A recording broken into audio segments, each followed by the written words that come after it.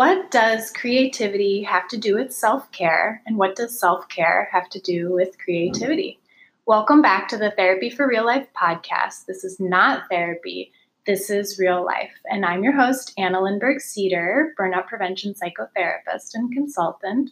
And I'm over the moon to be joined today by Alana Story, licensed psychotherapist in the Bay Area.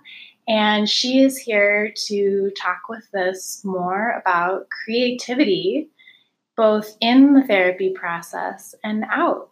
So welcome to the show, Alana. You had, a choice when I invited you on the show. I was just excited to hear more about how you work, and I gave you the option to talk about, I know a lot about your practice, having worked together and being in community together. You picked creativity as a topic for today. So would you introduce yourself to the audience and just tell us a little bit about yourself, and why did you choose to talk about creativity? Sure. Thank you so much for having me on your podcast. I've been listening to it for a while, and it's definitely an honor to be included on here.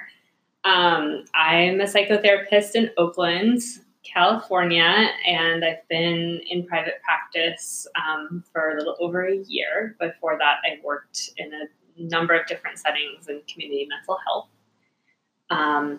And throughout that time, I found that for my own grounding, finding a creative practice, a spiritual practice, or both were really essential to avoiding burnout and to coping with the stresses of being in a very frontline sort of caregiving role. So when you talk about creativity, you came first to it on kind of a personal and individual level? That's how I first came to it, as a tool for my own balance and mental wellness. And I think that's just naturally what I gravitate toward. Since as long as I can remember, that's been, what I do when I have time alone, or something that I enjoyed as a kid and as a teen. And I got my undergraduate degree in creative writing, so that was really important to me in many ways. And I think I didn't know it at the time, but it led me into being a therapist, because of the way that as a writer, I would need to observe people and figure out sort of their way of thinking in the world. And I think the two go hand in hand in a lot of ways. So I think I became interested in creativity as a tool for healing, yes, first in my own life. But then also seeing the ways that being creative in the therapy office, both, as myself as a therapist, being able to improvise, being able to think creatively about an intervention or something that might be useful for somebody to try or to practice. I give a lot of journaling assignments or assignments to find a creative outlet. And I think that's one of the things that can be really useful for someone who's struggling with anxiety or depression or PTSD, is to be able to express that.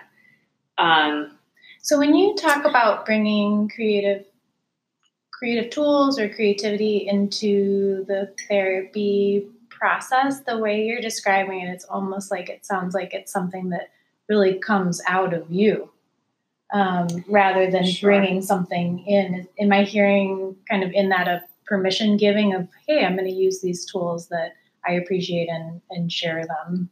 Yeah, well, I think we all, as therapists, bring a lot of who we are to the work that we do. And we draw on our own strengths and interests. And, anytime someone's really passionate about CBT, let's say, or another therapeutic modality, I think it's often because it fits with the way that they think.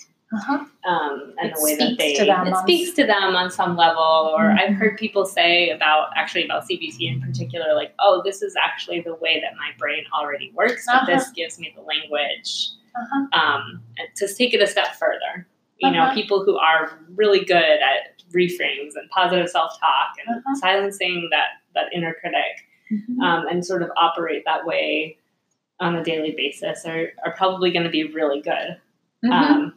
It's like that analytical mind, right? Yeah, that logical, analytical mind. You know, I know, for example, my brother, he's great at arguing. He's always had a knack for having a comeback and a good argument about something. And in high school, he would say, oh, I would do this for sport. I would argue for sport.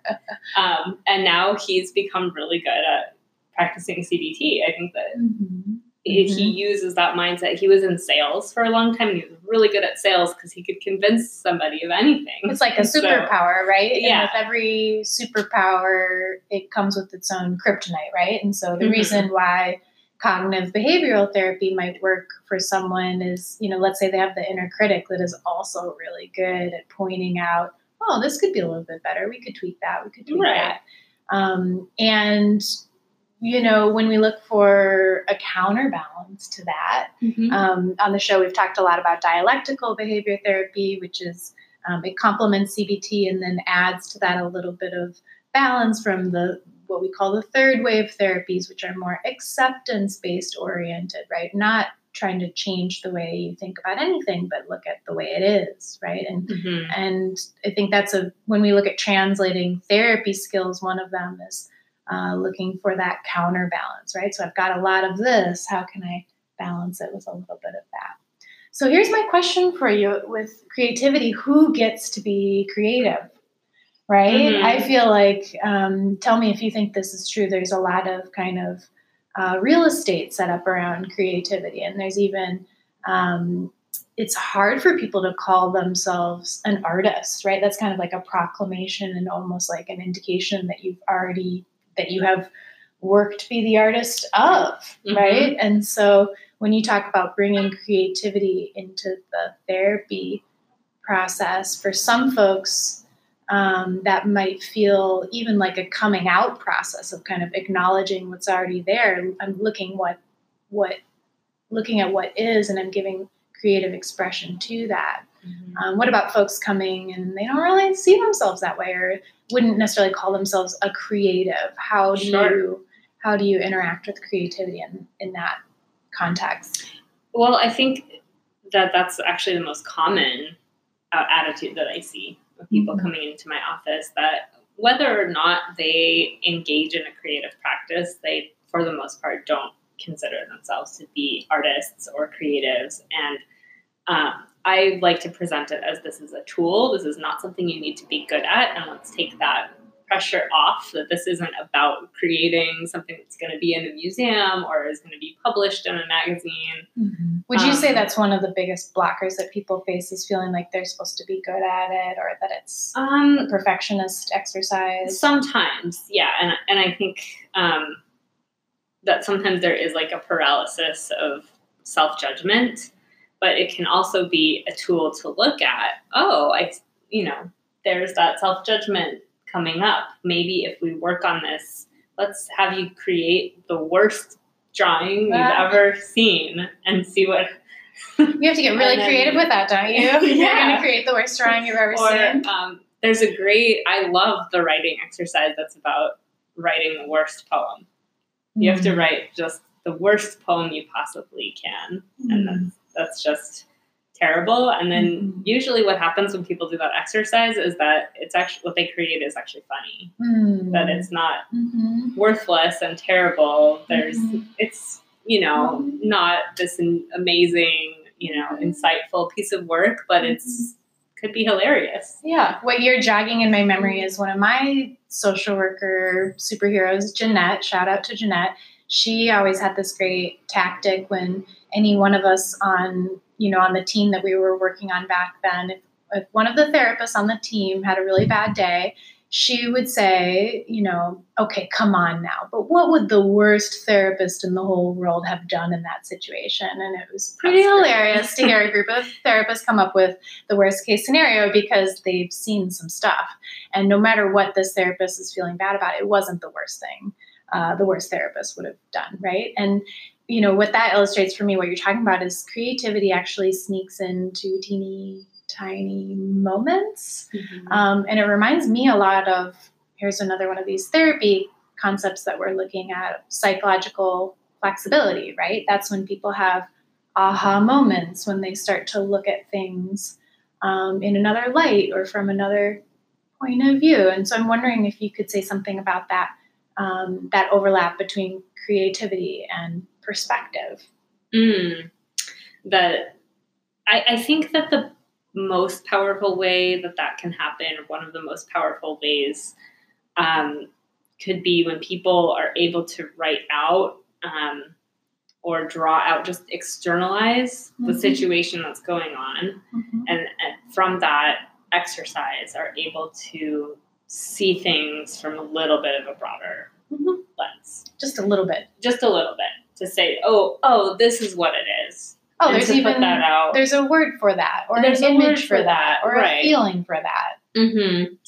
Or here's the story that I'm writing, and like maybe I could re-author that a little bit, retell the narrative in a different way. Maybe it's not that everything is going to be terrible, but that I've had these X, Y, and Z hurdles, and I'm working on getting through them. There's something interesting that happens to language when the way we process and think about things, when we put a language to it, it forces your brain to organize ideas and put them in a framework and try to make sense of that. I've had some good moments, with people just being able to, people who have the urge to self-harm or the urge to cut, to just draw, or to even use a pretty sharp pen, to kind of just make a line on the paper, and that being an alternative behavior to choose when they're feeling those really intense feelings or wanting that sense of relief. Sometimes play therapists will do that with kids, won't they? They'll say, like, you feel so mad, draw the size of your anger, draw the color of it, right? And there's something soothing. It's a rare adult who, wants to hear that, or would, not roll their eyes at me if I said that. But I have worked a lot with kids, and I think a lot of my interventions that I use with kids can be tweaked a little bit to be used with adults. And I think we can all use that. I have, we're in my office right now, and you can see there's all kinds of Play-Doh over there, and clients are sitting right where you're sitting. And sometimes they're like, oh, is that just for kids? Adult clients want to... They want the invitation. To be able to... It can be easier to talk about challenging subjects when you're squeezing some Play-Doh, or like playing with the sand, or, braiding with the embroidery thread or something. I remember an old supervisor giving us this little technique. You say it's, most folks would roll their eyes at that invitation to color. And I think you're right. I think there's something about our culture that says that's just for kids. And an old supervisor taught me this technique when working with teenagers. You might set it up for them and say, hey, there's this tool I learned, it's really for little kids. But do you mind testing it out with me, and just tell me if you think it works? Let's try. I know it's really for little kids, but you and I, let's test it out together, right? And it does make me think, how can we use that creative invitation for adults? I had an experience last week. I had an opportunity to go to a wellness fair, and there were a bunch of booths, and the Pilates instructor showing Pilates and the cafes giving the free cookie. It's a little bit hard to show what therapy looks like in a visual way. And for me, I'm not putting creative therapist on my website anywhere. I'm not adopting that label, but it was a fun challenge for me to think creatively about, okay, how do I show people what we as therapists do? And I came up with this teeny little exercise, which was self-care in a bottle. And I got a cute little hipster, tiny little glass bottle off the internet. And the challenge for everyone passing by was, this is a tiny little bottle. You can't fit everything in there, but we've got some stamps to choose from, and you can color outside the lines if you want to. And 200 people stopped by and they set a little self-care in a bottle intention for themselves, and they had to pick one or two things. And people did get really creative, and it was interesting to see, folks from all demographics smiling and joking around and being silly with each other. But it was like they did need that invitation. Mm-hmm. Right? And I'm wondering what are other examples of that? How you invite people into the creative process when you know that the norm is that it's considered silly or juvenile or, self-indulgent? Maybe? Sure. Sometimes it's a good question. I want to think,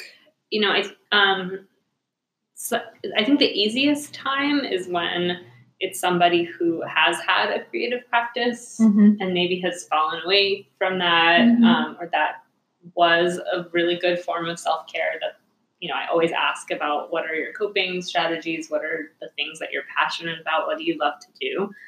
And, you can imagine a good number of people will say, oh, I love to paint, or, I used to do woodworking, or I like to write and I journal.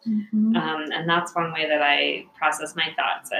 And often people who are in a moment of real struggle or challenge in their lives will have fallen away from the habit of engaging in that. And so the easiest time is when it's like, oh, well, let's see if we can sort of get you into a new habit by starting it here. Do you want to just doodle while you're talking to me, let's say? Yeah. Or here's a really brief journal exercise that I've found with many people is useful, or something to that. So a big part of it, like any skill we're learning in therapy, it's going to solidify, it's going to soak in if it's an experience, right? If you're having a chance to have that muscle memory and, oh, wow, it does feel good to do that. Yeah, or somebody who, comes to therapy and has lots to talk about, but is really in their head and is actively trying to engage in a different way, wants to get into their emotional mind a little bit more.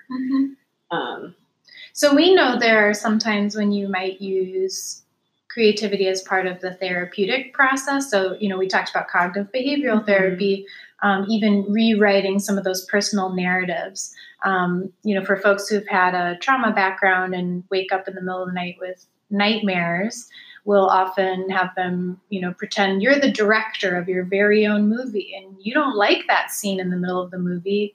Let's do a retake and go ahead and rewrite the ending to that nightmare. So if you ever wake up in the middle of the night and have that nightmare, you already have a ready-made ending. That's a great one. So that's something we would do in the therapy process, and you would do that with coaching and with feedback so that someone can help you get that perspective.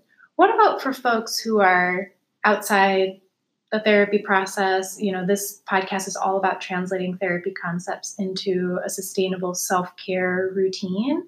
Let's say you're talking to someone who maybe they have fallen out of a practice and you're encouraging them to go back and look at things they've tried before. So that gives some clues. What about folks who, for the very first time, or they're just kind of experimenting with the idea of bringing creativity into their self-care practice? Where might they start? Great question. I think to start with something that is more familiar. So I think we've all, at least as children, had that permission to just create, and kids are so natural at it. And then somewhere along the line, we're told that that's not as important as maybe other areas of study or other kinds of work. And so to start with something that you enjoy and that you felt comfortable with maybe as a child, or maybe there were a few years ago that you had a way of just doodling in the margins during conference calls, or so starting with that, I think for people who are seeking more of a sense of community, taking a basic art class, everyone in that, whatever, and there's, hundreds and not necessarily high cost ones throughout the Bay Area that are just there's great. So many ways to play. To enter into that, right? You could do a meetup, you could do libraries and rec centers, Mm-hmm. even have adult knitting groups and things like that. If you look for it, you can find community. Totally. I took a glass class that was, and I'm forgetting the exact name for what it was. It wasn't glass blowing. It was creating different images under glass and then baking them in a kiln. Uh-huh. Which, I'd never done before. It was like at the San Francisco Parks and Rec. Oh, that's amazing. And just something where I was like, I'm a complete beginner at this. And I think just going into it knowing you're going to be a beginner, whatever it is, if you haven't done it before in any serious way. Yeah. And there's something that's great about that. There's actually studies that show that trying a new skill and learning a new skill can help with the effects of depression.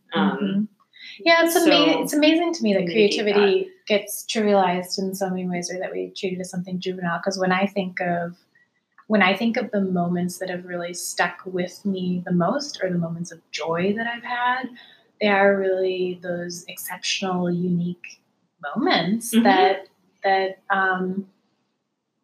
don't happen very often, right? And when I think of creativity, when you talk about creativity, I'm hearing a lot of permission giving. I'm hearing a lot of openness. I'm hearing a lot of, I'm not hearing like you have to dedicate your whole life to a creative practice. It's about finding small spaces. Yeah. And I think if it's going to be a stress reliever and a self-care strategy, that's all it needs to be. It's probably not going to be a stress reliever if you put the pressure on yourself. I'm going to make it as a full-time artist in a year or something like that. That's a lot of stress. But to say, 5 minutes a day I'm going to spend on this one creative pursuit. And that's the whole goal. The goal isn't an outcome. That can be very, very useful and really mitigate stress.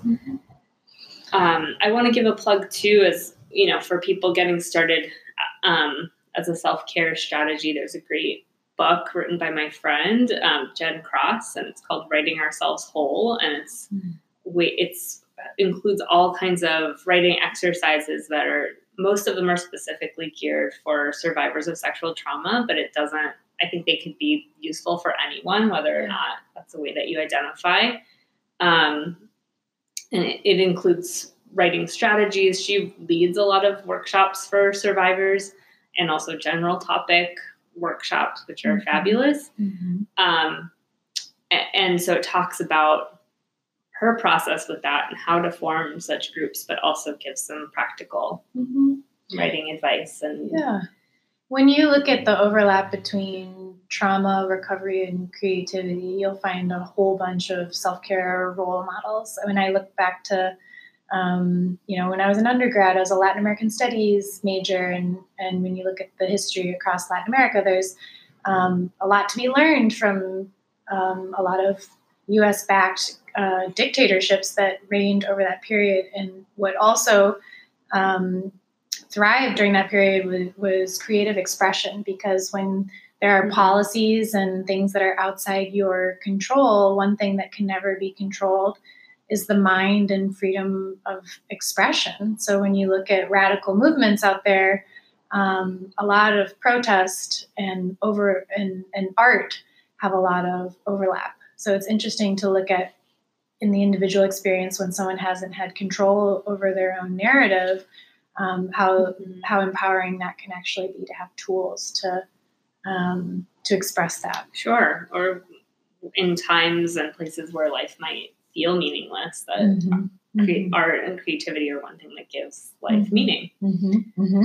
Right. It can give our suffering meaning. Look at any comedian. Pete Davidson's dad passed away in the 9/11 attacks. Stephen Colbert is the survivor of half of his family dying in a car crash. We have really tremendous heroes that have come out of really terrible situations to build something out of that. And there is something about, we started out the conversation with you sharing that you came to creativity through a personal and also through a spiritual practice. So it's interesting when we talk about creativity, it's not just a hot glue gun and some pencils here and there. For a lot of folks, it can be more of a spiritual and even a practice and compassion, right? Connection to others and community. So shout out to all the improv classes out there. That's another good way to get creative. Shout out to all the adult ed learning classes. Shout out to all the meetups and communities that people are starting for themselves. Shout out to all the therapists who are using creative tools. Shout out to all the individuals who are making space for creativity wherever they go, because that's definitely not what the culture is kind of offering for us. Is there anything else that you would say, Alana, to anyone out there who's trying to think creatively about a creative practice? Anything that you want them to kind of keep in mind or know, or resources? I think just knowing that there are people who engage in creative practices and that identify as creatives or don't, but maybe are looking for community through art, and that you don't have to be getting an art degree to interact with other people who are on a similar path. Like you said, the meetups, the adult ed classes, all of that is pretty accessible. And even just having a couple of friends over to your house and having some paper and some markers or whatever, it can be very low tech and old school and not require any significant investment of money or even time. Yeah, it can be just a little bit. It can be just a little bit at a time. Or even, on a day where maybe you don't sit down to draw or write. I know there's those days for me where I wish I had, and I just didn't have the time until it was late and I was exhausted. And, there's still ways of you're walking to catch the bus, or you're driving on the freeway and you're caught in traffic, and maybe just thinking about things in the way that an artist might, or noticing the way that the light is hitting the road or the trees, and or you might think of, I know when I'm driving or when I'm walking, I often think of a way of articulating something, or I think of the first line to a story that I want to write, and I really try to write that down if I can. Not while I'm driving. Don't recommend that, but to write that stuff down, or to make a mental note of it, so that when I do have more time, I can come back to that and maybe use it as a prompt for myself to get started. I love that. Yeah. The word that keeps coming to mind as you talk about creative practice is really just embodying, kind of embodying that experience. And you're talking about looking for creativity as it happens and when it does, to catch it and keep your eyes open and savor it and write it down and come back to it. Yeah. And that can be sort of a mindfulness practice of noticing beauty in the world and in whatever mundane moments you go through during your day. Well, I love that. So as we often do with the podcast, we'll leave you with something to think about or a little bit of self-care homework to reflect on. So, if you've listened to the podcast before, you've heard me talk about that wise mind space where you connect with that kind of responsiveness of taking care of yourself and what needs to happen. So if you were to just even take a deep breath right now and breathe in on the inhale and ask yourself, what could I do to start a creative practice? And just pay attention to what comes up and start there, and give yourself 5 minutes to practice that. And if you're looking for more resources or want to follow up, you can definitely check out Alana's story, lcsw.com, or you can follow up with me at therapyforreallife.com. Have a great day.